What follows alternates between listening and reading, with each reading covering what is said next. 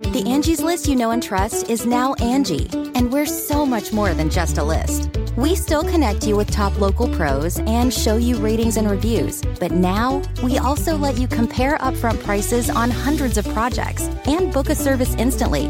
We can even handle the rest of your project from start to finish. So remember, Angie's List is now Angie, and we're here to get your job done right. Get started at Angie.com. That's ANGI, or download the app today. It's Merriam-Webster's Word of the Day for December 10th. Today's word is repartee, also pronounced repartee, and spelled R-E-P-A-R-T-E-E. Repartee is a noun that means a quick and witty reply.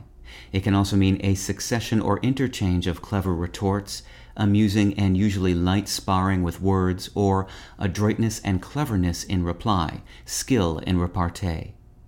Here's the word used in a sentence from The Atlantic by David Sims. The joy of the romantic comedy lies less in its mise en scène and more in its witty repartee and character chemistry. The will they won't they tension is enough for the movie to power through the silliest moments. One person often noted for her repartee was Dorothy Parker, writer and legendary member of the Algonquin Round Table. Upon hearing that Calvin Coolidge had died, she replied, "How can they tell?" The taciturn Coolidge obviously didn't have a reputation for being the life of the party, but he himself came out with a particularly famous repartee on one occasion. When a dinner guest approached him and told him she had bet someone she could get him to say more than 2 words, he replied, "You lose."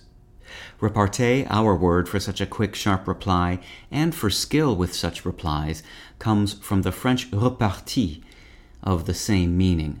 Repartie itself is formed from the French verb repartir, meaning to retort. With your word of the day, I'm Peter Sokolowski.